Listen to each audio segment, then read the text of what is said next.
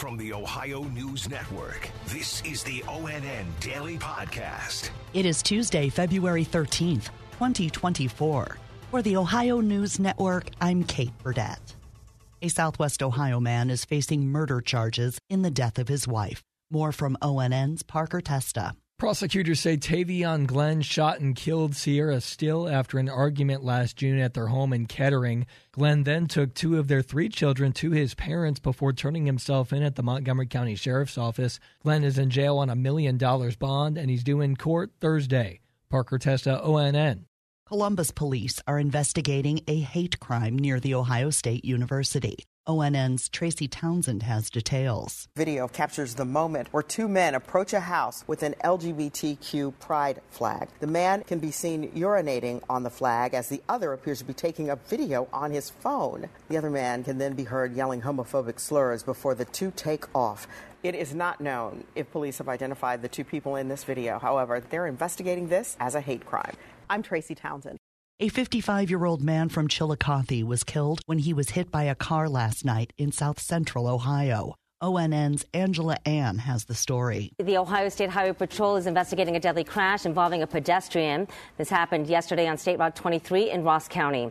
Troopers say a woman driving a car hit a man who was walking across the road. The crash shut down that road for nearly 3 hours. State Route 23 has since reopened. I'm Angela Ann. Yesterday, the state announced 2 new indictments in the bribery scandal involving First Energy, marking new developments in what's being called the largest corruption case in state history.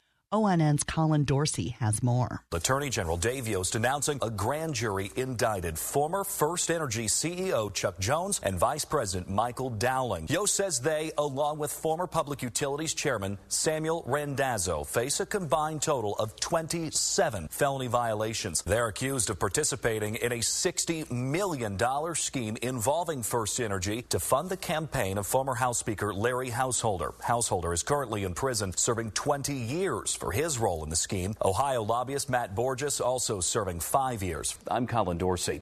A man from Canton is in custody after authorities say he broadcast pornography onto a restaurant television in Greene near Akron. ONN's Dave James. The Summit County Sheriff's Office says it happened 9 days ago at an unnamed establishment on Massillon Road in Greene, where 3 families were spending time after a youth basketball tournament. The group included 6 kids ages 9 to 12. Parents called police when they noticed, and a 30-year-old man is accused of doing it by using his cell phone. Officials did not say if he was associated with the restaurant. Among the charges he faces, a felony count of disseminating matter harmful to minors under the age of 13. Dave James, ONN News.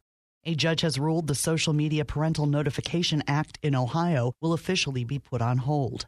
Here's ONN's Andrew Kinsey. Last month, a group called Net Choice, who represents Facebook, X, and YouTube, sued the state, saying the law violated free speech rights protected by the First Amendment. You may remember the law would have required kids to get permission from their parents to sign up for any social media or gaming apps. It would only apply to those brand new accounts, and the companies would be responsible for creating a method of consent for parents. Several states have passed similar laws, which were all addressed in that same lawsuit. I'm Andrew Kinsey.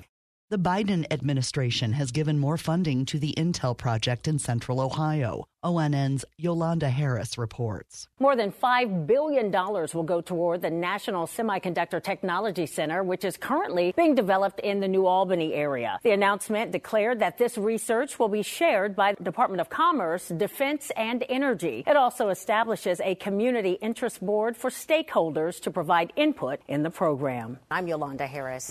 Cleveland City Council has approved funding for 2 key projects. ONN's Maureen Kyle has details. One for a financing plan to help build the City Club Apartments project on Euclid Avenue.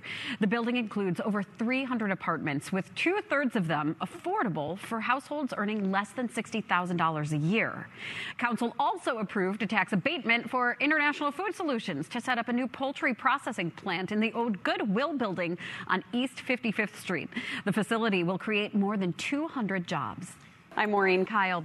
The Health and Human Services Secretary visited Columbus yesterday. Javier Bucera had lunch with the Columbus Urban League and local lawmakers before taking part in a community conversation on a variety of topics, including the improvements made to the 988 suicide hotline. We already set up a line that's dedicated to veterans because sometimes veterans go through some really traumatic issues. We have set up Spanish language. We have set up hearing impaired. We have set up text and chat because we know folks under 30 don't want to make a phone call. Becerra also talked with local leaders about Medicare accessibility and lowering prescription drug costs.